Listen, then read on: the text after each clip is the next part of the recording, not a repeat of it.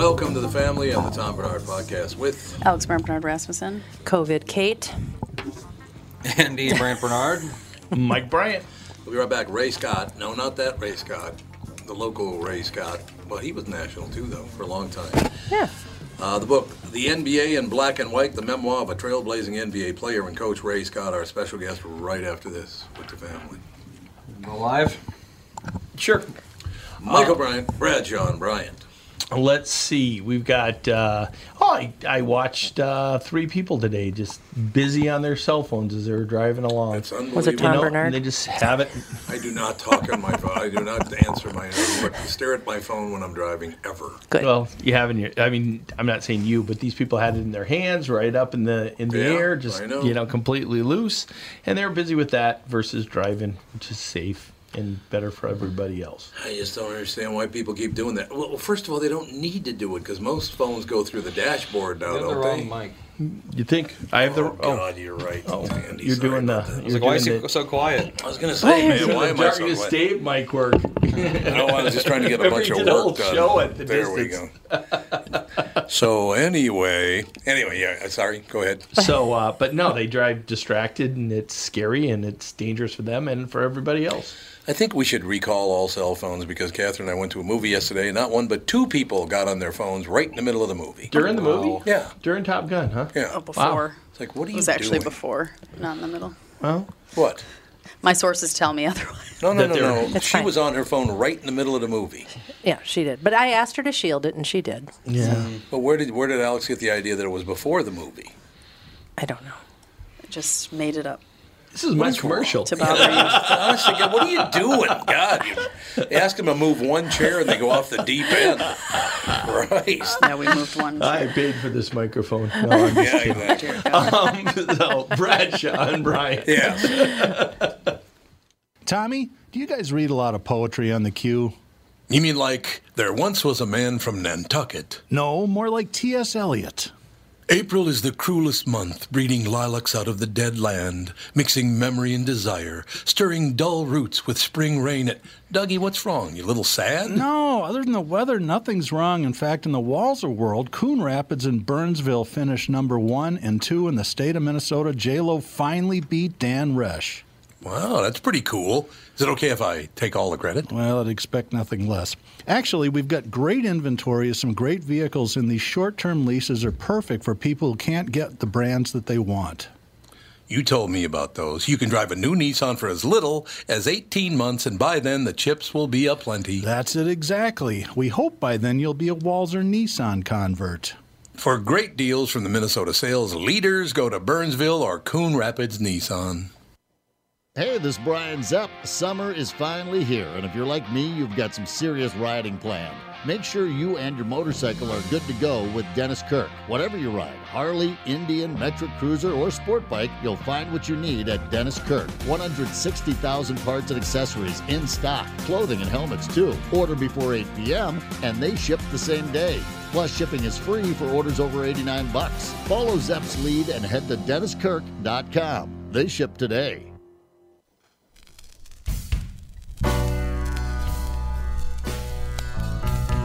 I'm rocking out, man. That's all I have to say.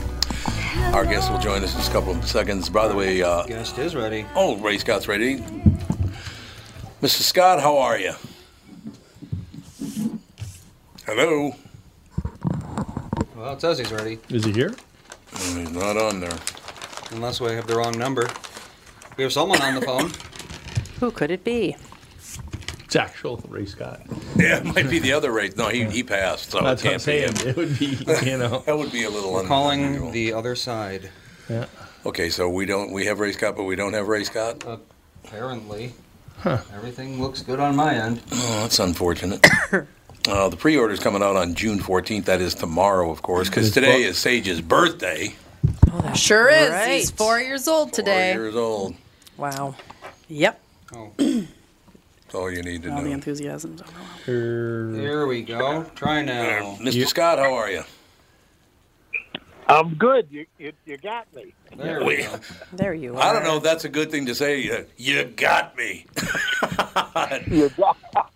That Well, might- remember, I'm a kid from South Philly. You know, we get used to saying like that. Yes, I do understand that, ladies and gentlemen. The Ray Scott with us, ladies and gentlemen. And by the way, obviously, because he was a national figure as well. But Ray Scott was from Minnesota. The sports announcer was from Minnesota. That's correct.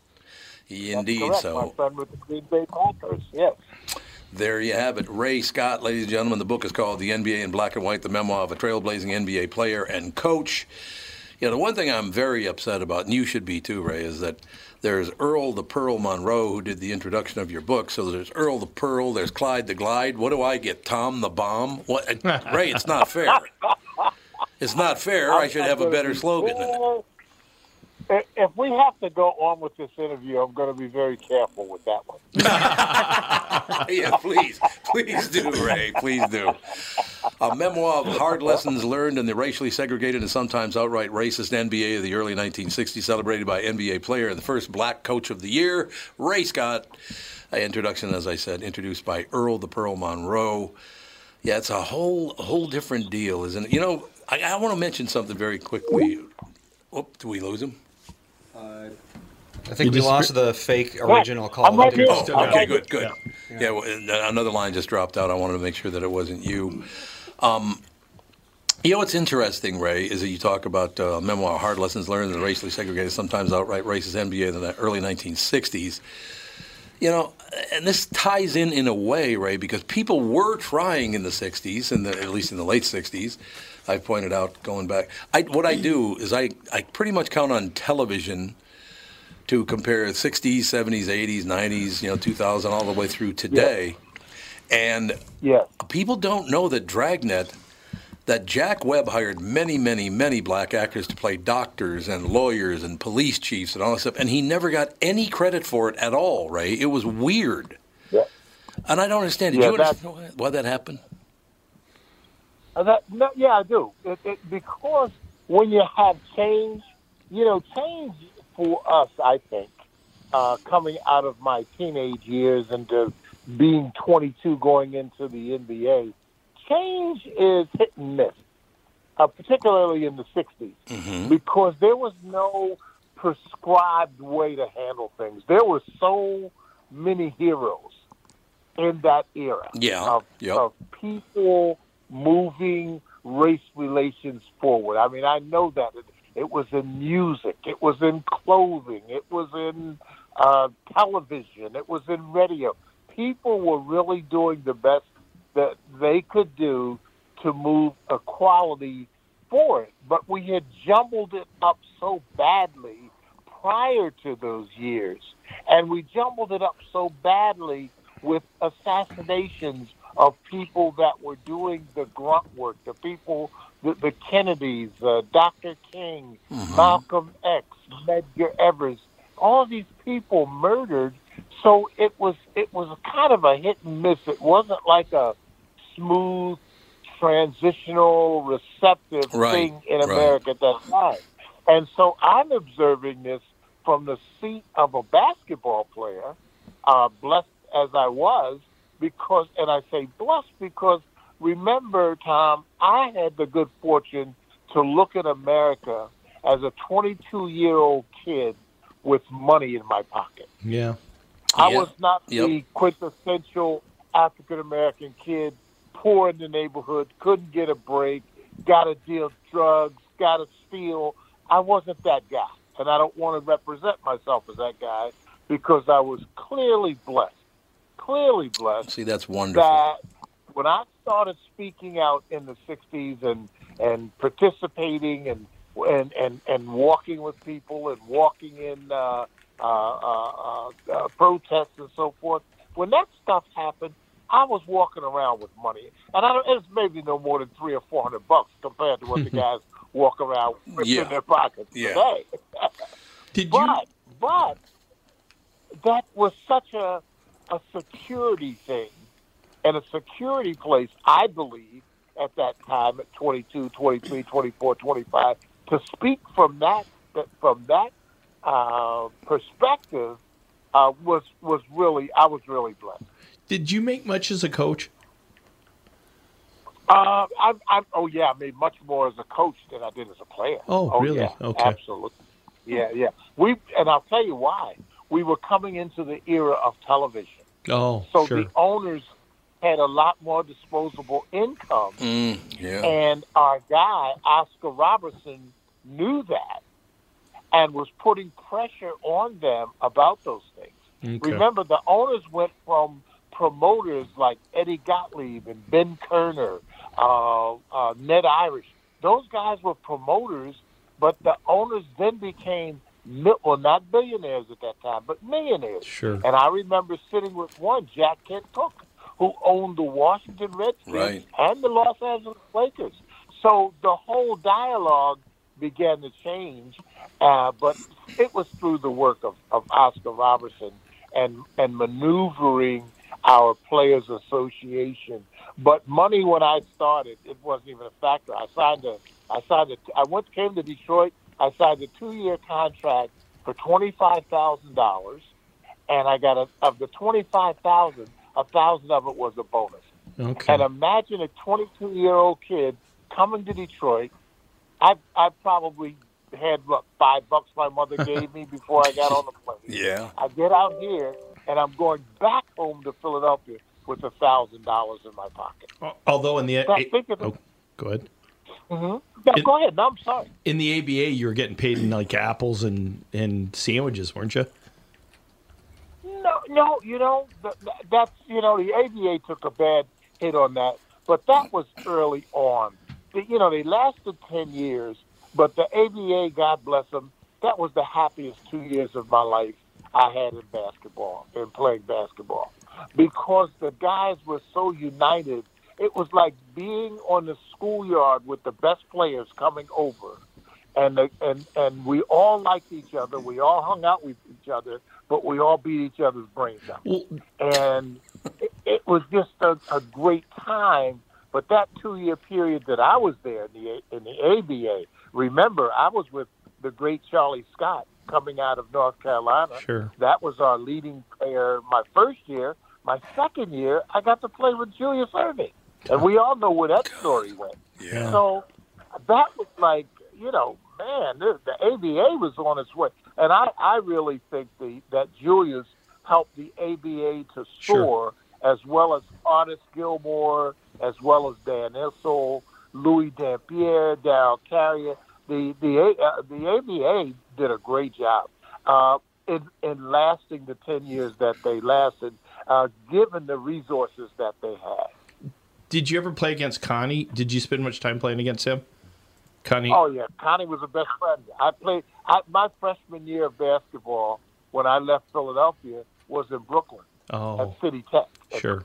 300 Pearl Street. Well, Connie was a Brooklyn guy. He lived over in Kingston. And we used to go over and play on Sundays. And I was like, who's this 16-year-old kid? He's so doggone good. And in those days, they didn't pass you the ball if you were a 16-year-old kid. So I thought I was doing pretty good, until I saw him for real in high school. But Connie, yes, I knew Connie. We were good friends. I like to think that.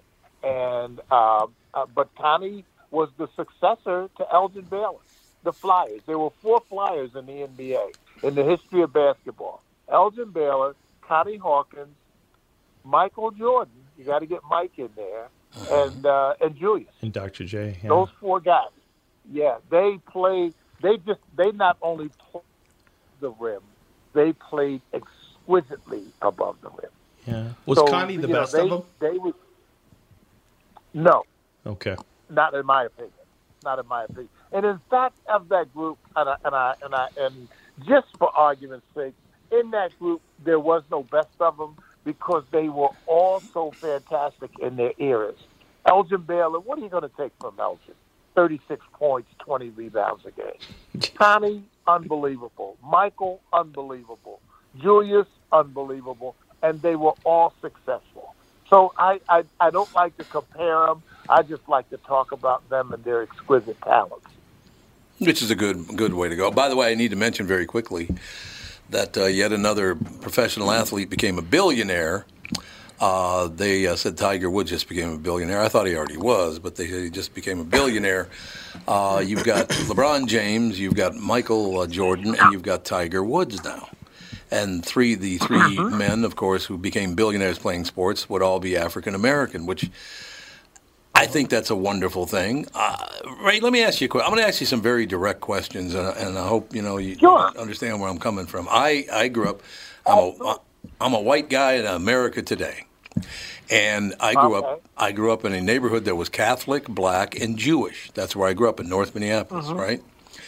I never even gotten in an argument with a black person, a Jew. With the Catholics, we would argue once in a while, but that's because we were Catholic. You know, that's how that was. But now that was, Ray, that was 55 years ago, okay? Everybody got along. Do you think we'll ever understand that no matter what your skin color is, poor people are poor people, and they need to be treated with respect? Don't you agree? Cool. Well, I my sociological background will kick in now because I worked 20 years in social work. Okay. The things, excuse me, that I talk about in my book about that I think are going to help us is exposure to each other. What you're talking about, you just talked about that. Exposure to each other, living elbow to elbow. We survive elbow to elbow. We talk elbow to elbow.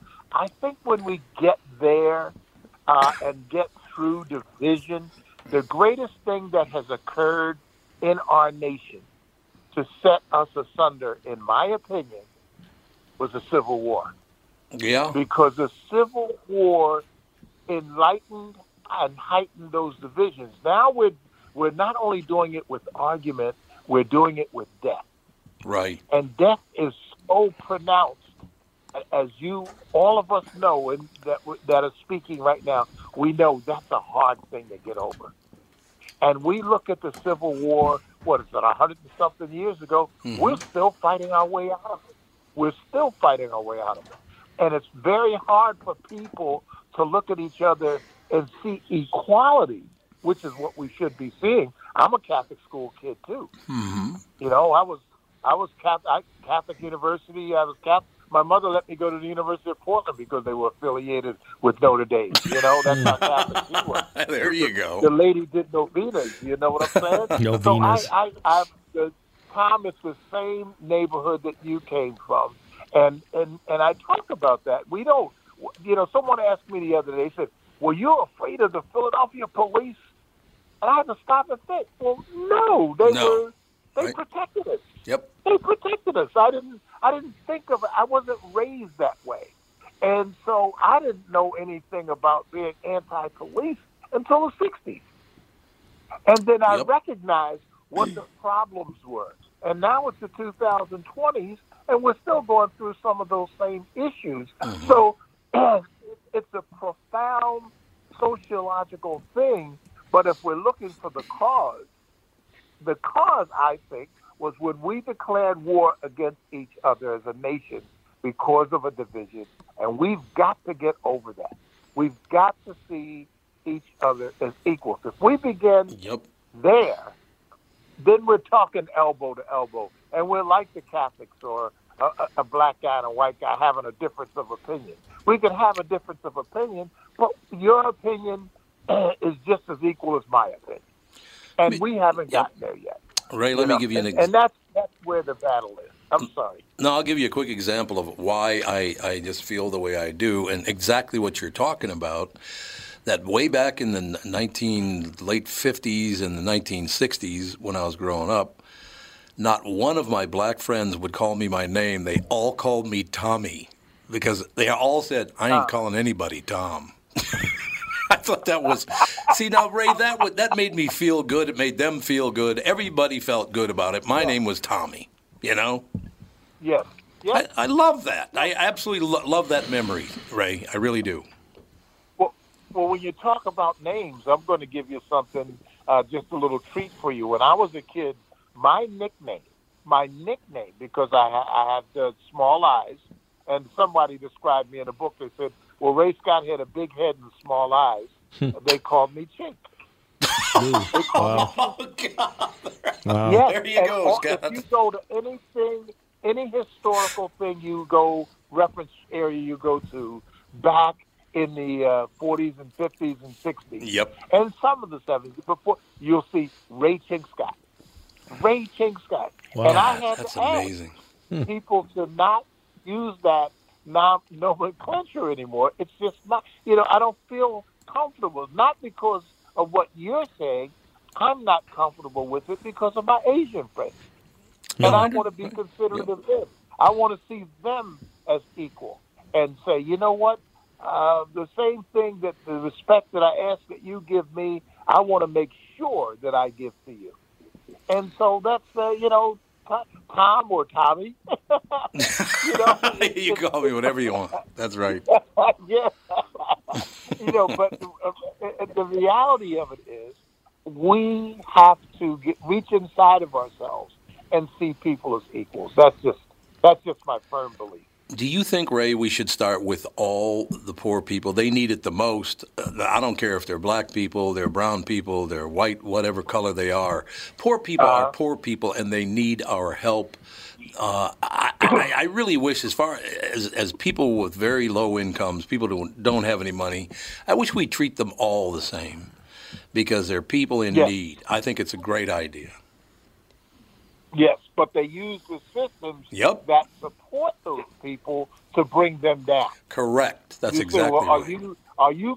Are you getting help? Well, if you're getting help, you're less of a person than me because I'm out on a job every day. I'm able to earn an income. What's wrong with you? And so it's the old Ayn Rand thing of there will always be poor people. Mm-hmm. Well, I don't think that that's true. Because you're talking poor in terms of economics, but we're poor in terms of spirit.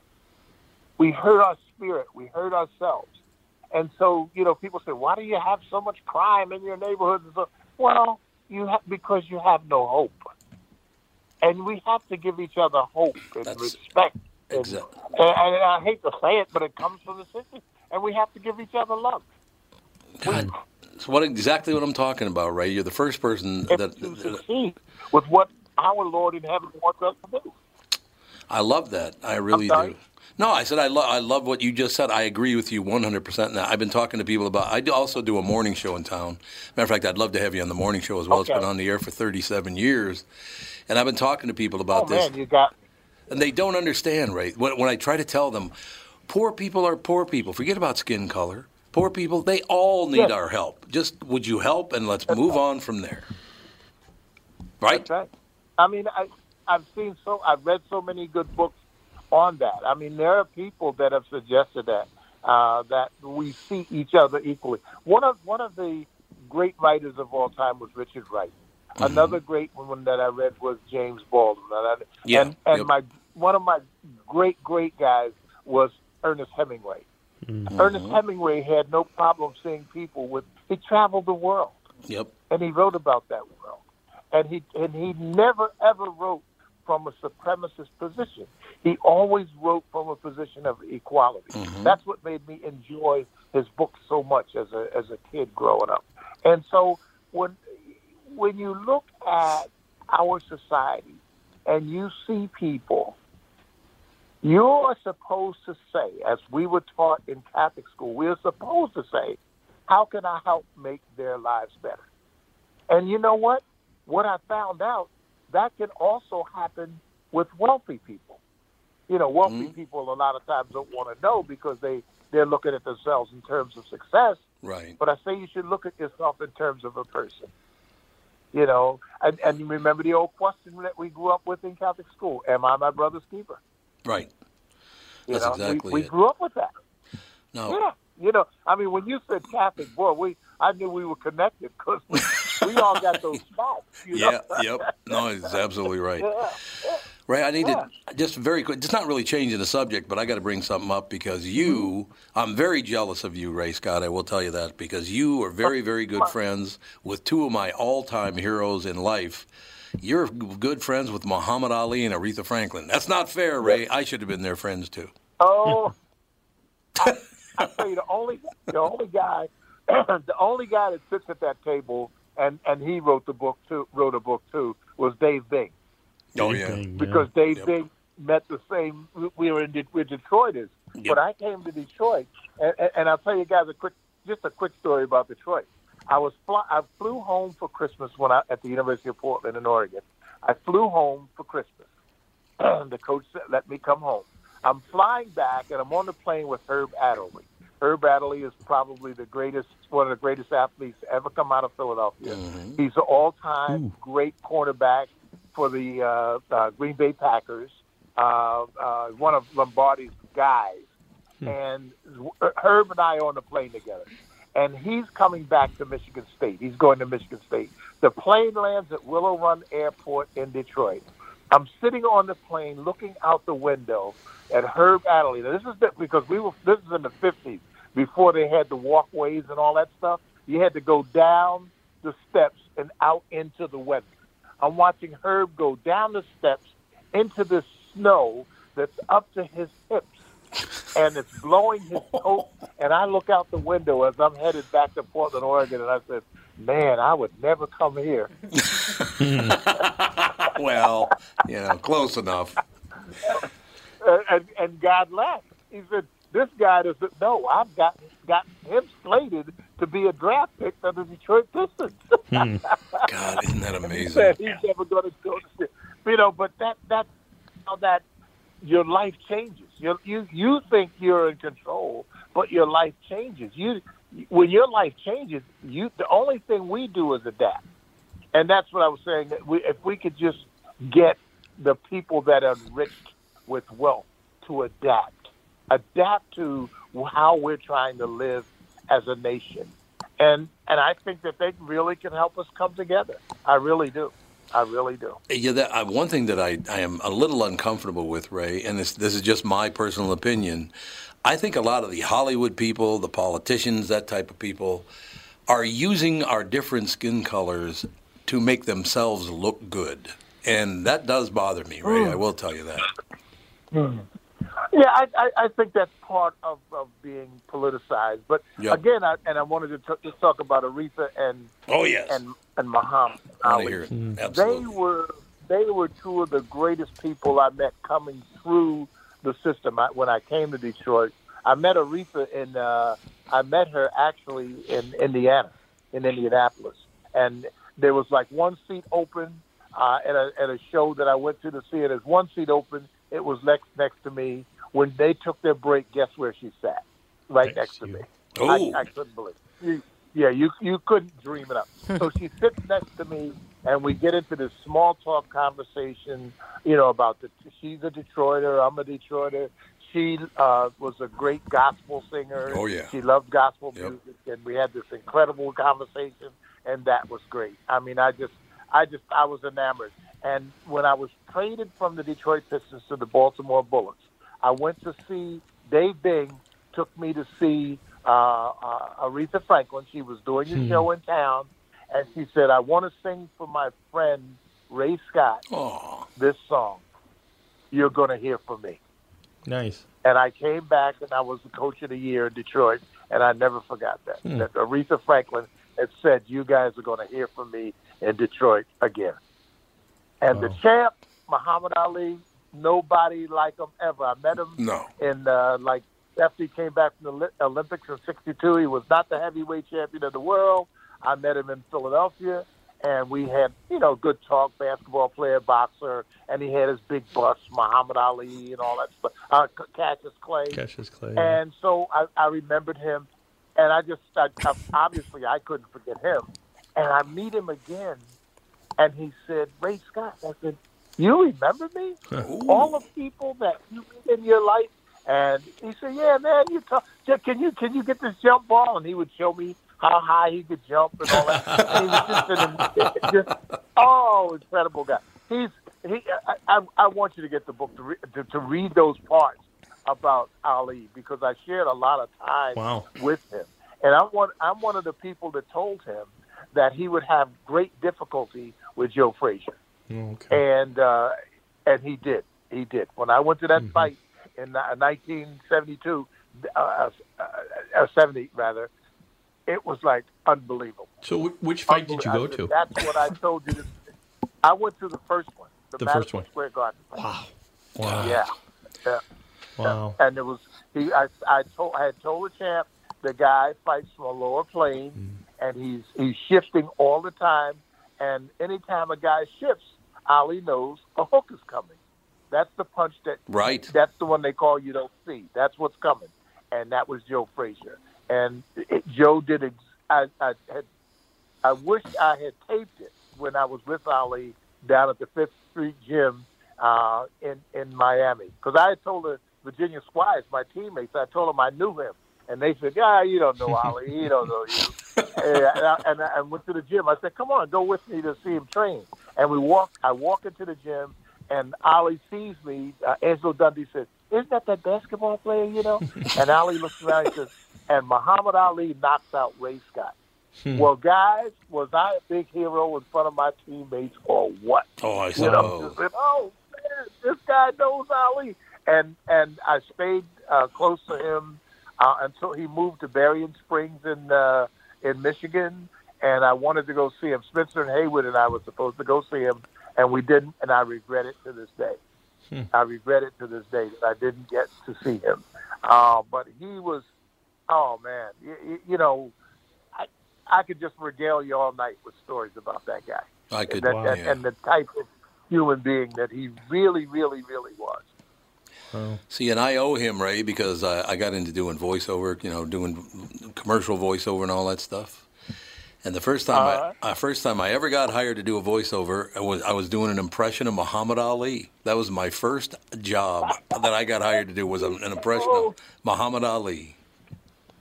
It was man, that's so cool. So cool. It was fantastic. Catholic school kid from Minnesota. Yep, that's exactly right. And my goodness, that is so cool. One of the greatest lines he ever had. Now, I haven't done the voice in a long time, so it might not be that good anymore. But one of my favorite lines, he was on the Dick Cavett show just after he fought Ken Norton, and Dick Cavett said to Muhammad Ali, he said, "My goodness, that punch that he just threw, that we just showed our viewers here, that punch he threw, I don't know what would happen if I'd have been hit like that."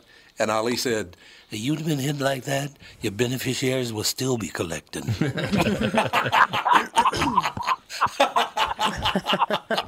One of the greatest lines in history. Oh, you'd be dead. That's where you'd be. Isn't that wonderful? Still be collecting. Yeah. You know, I went to, I saw all three at Aspen in New York. I went to, and you know, I always told Ali, "You haven't beat Ken Norton yet." Oh, Ken Norton. You have not beat Ken Norton yet. Yeah, Norton was a handful. He just had the perfect style, but he was a handful for Ali, and I could never believe it because Ali pulled it off against George Foreman. Yep. You know, that he was such a great fighter that he figured out how to, de-emphasize all that power. Because one thing we know Foreman was, he's a powerful man. Oh, God, yes. And I just, you know, just because I'm doing a book on boxing now, and I'll get up to talking about Ken Norton and Ali. But, you know, that's something, again, in my book I share, that I was really a boxing aficionado from the time I was about 5 years old, because my dad, before he died, Friday night fights, the Gillette Cavalcade of Sport, that was our night. That was our night. So, you know, yeah, boxing's another great love of mine, and that's why I had such a passion for following great fighters. But to me, Muhammad was the greatest of them all. Me too. Do you watch basketball now? Absolutely. Are you kidding? I'm waiting with bated breath today. For tonight? Game number 5 tonight. Yeah. Do you? Yes. I mean, go ahead. How do you think players of the past would play today? Players, if they were born today, they would play today. Yeah. Because they would still have that stature, that quickness, that speed. Yep. They would still have the talent. I think the difference is the games are totally different from the games we played. When you think about the old NBA, the traditional NBA was what? Throw the ball into Wilt, throw the ball into Russell, throw the ball into Thurman, throw the ball into Kareem, and let the big guys take care of it. The big guys are the closest to the basket. That's the best shot we're going to get. Today, the game is just the opposite. So that they bring in more fans, they took the worst shot in basketball. And all of us, all three of us that have played basketball, if we ever took a 25-foot shot, we'd be on the bench so quick. The coach, the coach would be yelling at us, but he'd be yelling in our ear because we'd be sitting next to him.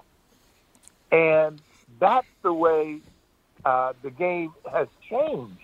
Guys they've taken the worst shot in basketball and made it just a showcase. And so when you watch a guy like Steph Curry, who was probably the greatest shooter I've ever seen, and I was a Jerry West guy. I was a Jerry West guy in terms of the greatest shooter I had ever seen. This kid, this Curry kid, is the best shooter I've ever seen anywhere in basketball. He's just amazing. He's amazing. But I think he's going to be a little tired tonight, though, but we'll see. Do you think that he's the best shooter because of what you're just describing, that there are guys that probably could have been great shooters that weren't allowed to shoot? Or do you think he's just the greatest shooter? That's a good question. That's a good question. Because when I think of guys like Brian Winters, who was a deep shooter, Travis Machine Gun Grant from Kentucky, who was a great shooter. Because it depends on the systems. Mm-hmm. When you're drafted, you're drafted into a system, and so that's a great question. I think Curry benefits because the system that he's in with the Warriors was created for him. For him, yeah. Created for him, and then the other kid comes along, Klay Thompson, and he fits right into the system. So yeah, that's a great question about the other players that played that were great shooters, and the great shooters had systems just built for them instead of those systems being built for Kareem or Wilt, or Nate Thurman or Dave Cowens or Willis Reed. That's a great question. That's a great question. Last question I got for you, having played then versus now, would you like to have traveled the way they let them do it now? Oh, are you kidding me? They all live like, yeah. These guys live like Henry VIII. They all live like Henry VIII. They're first class, not even first class. They are upset if they're on a commercial flight. How about that? Yep. I guess I meant the traveling in the game, with the Euro step and the extra steps they get to take. Oh God, don't bring me that track. That's an aberration to me. That's an aberration to an old timer like me. You have to make your move off your step. You don't get an extra step on your move. Mm-hmm. I can't believe it. I can't believe it. The game has changed so much, but it's a made-for-television game. Yeah, it's it's made for TV. You don't want to see backdoors and 15-foot jump shots off the screens and double screens. That's too convoluted. It's too crowded. So they open that game up. Enjoy. She loves basketball as it's played today. Why? Because 90% of the time, or whatever percentage of the time, it's either a dunk, a spectacular dunk, or a long 25, 30-foot shot. Yeah. That keeps your attention. So, yes, the game has changed, but that game we played, no, it was different. But if you walked, as we call it then, and those are traveling, we call it, hey, you're walking with the ball, man. You can't do that. Yeah. You can't. Well, the question I was wondering about the other day was, if you brought a ref from the 70s to a game now, would he die from blowing the whistle or from running? Well, no, he just retired. I can't do this anymore. I love it. This is crazy. Yeah. Ray, we're going to have to book you a lot more, man. I love talking to you. And I tell you something. Oh, thank you. Ray, you perfected a trifecta for me because I've interviewed George Foreman several times. I got to sit down face to face with Dr. J a couple of times, and now you completed the trifecta of three of the nicest people I've ever met. You guys, all three, you're very nice people. Thank you. I'm walking in from good tracks. Well, that makes me very proud. Thank you. Ray, I'm going to have somebody reach out to you because I'd love to get you on. It's KQRS Radio in Minneapolis. I want to get you on that show because I think it'll be another great conversation. I am there, my friend. You call me, and you just let me know when you want me and where you want me, and I'll be there. We'll get it done. Mr. Scott, thank you so much for your time. Wonderful, wonderful talking to you. The NBA in Black and White, the memoir of a trailblazing NBA player and coach. The pre-order is coming out tomorrow, June 14th. You can go to Amazon. Ray Scott, you're a gentleman and a scholar. We'll talk soon. Thank you.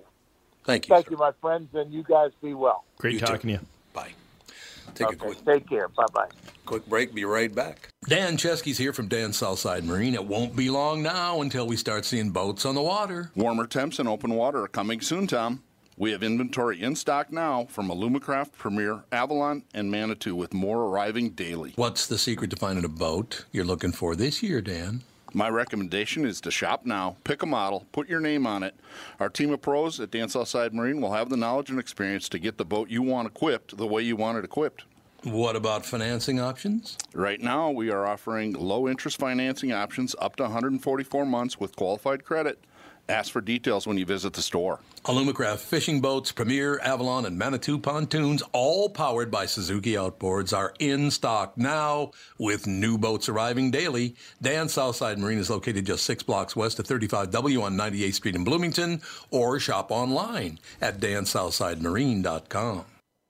Hello, I'm Brad Huckle, President and Chief Lending Officer at North American Banking Company. And I'm Mike Bilski, CEO at North American Banking Company, Bradley's partner. As a locally owned and operated community bank, we work with a lot of multi-generational, family-owned businesses. Take Raymond Auto Body of St. Paul, for example. 4 generations of the Slomkowski family having successfully run the business. When they were ready to expand, we helped them acquire a new building, allowing them to service more vehicles in their state-of-the-art shop. We've also helped them set up the next generation of owners, keeping the business and family for years to come. Tom here. If you run a family business like me or any business, you should be banking with Brad and Mike over at North American Banking Company. I know them and trust them with my banking. Every time I deal with them or their team, I know I'm working with experienced professional bankers. Sounds like we really won you over, Tommy. Well, let's not get crazy, Brad. Seriously. Why not bank with my banker, North American Banking Company, a better banking experience, member FDIC, and equal housing lender? You all have helped build MyPillow into the incredible company it is today and have trusted in Mike Lindell to give you a great night's sleep. Mike's latest incredible deal is on the Giza Dream Sheets, which you've heard me rave about before, that's for sure. These sheets are made from the world's best cotton, Giza. They are ultra soft and breathable, yet extremely durable. Right now, the Giza Dream Sheets at its lowest price ever. These sheets are 60% off, coming in as low as $39.99 with promo code TOM. I said, sisters, if you only knew, you would wish you were in my shoes. So we only got, like 8 minutes left here, right? Yeah, that's probably about right. Yeah, because he went all the way to the top. So I got to be honest with you, that interview, could you find a nicer guy than Ray Scott? No, it was very nice. It was incredible. He had incredible stories. I know, his stories were amazing. Got a great attitude. He understands a lot of pretty magnificent things. I mean, Ray Scott was part of the early wave of black NBA players like Bill Russell, Wilt Chamberlain, Kareem Abdul-Jabbar. I mean, you go down the list. But Ray, I thought you asked him great questions. He gave you credit for that. I got to get him on the KQ Morning. He was very interesting. Yeah. He really was. Well, just his perspective and the people he's been around and his idea on what has changed and what's different and what's not different, and even going back to his race answers about the Civil War. Yeah, so. And see and whoever wrote his bio, I don't know who wrote his bio, but it was a little harsh. Yeah, and very harsh. And he's not harsh at all. That's kind of it might give people the wrong impression of him because he has his opinions and they're strong opinions. He's probably got a publicist that thinks that'll if you get him Google more it, interviews. it's all over the place. So it's his Yeah, Publicist wrote it. Oh, okay. Well, yeah, there you go. I thought he was terrific, though. It was good that you were in because you're a huge NBA fan. Not huge, but I know a lot. I've read a lot about it. I've watched lots of games in my life. So, but I wasn't that. I did want to find out about that question because I do think if you brought an old ref today, you'd either die of blowing the whistle or run. Oh God, yes, those old refs. They're so much faster now, and they run so up and down. But at the same time, I think we're like a year away from Adrian Peterson starting at guard for somebody. I wouldn't doubt Just it. give him the ball, let him run it down the court. Yeah, that's about it. Well, I used to, like I said, I used to be a big Celtics fan, and back in the Larry Bird, Kevin McHale, Robert Bird, not Robert Parrish, not Robert Bird. Was the Ku Klux Klan Yeah, member. right, exactly. Big fan. Robert Parrish, I was talking about Robert there. Parrish, the big dope smoker. But then, that's But right. he was huge dope smoker. Was he? Yeah. Yeah, and then I tried to become a Timberwolves fan. I just never could. Wow, they're a challenge. They are a when challenge. you look at things that they've done and decisions they've made, and yeah, they're a challenge. Well, I was a little bit hesitant to talk to him about tonight's game because it's like, oh wait, a white guy in Minnesota, guess who he's cheering for? Yeah, well, there is that. But, I just grew up a Celtics fan. I didn't know what so. Well, it was a great team to watch. Following the Celtics back in that era was, I suppose, off and on throughout history, following Celtics is always a good idea. Well, my grandfather had been a big fan during the years when they had the run with Russell.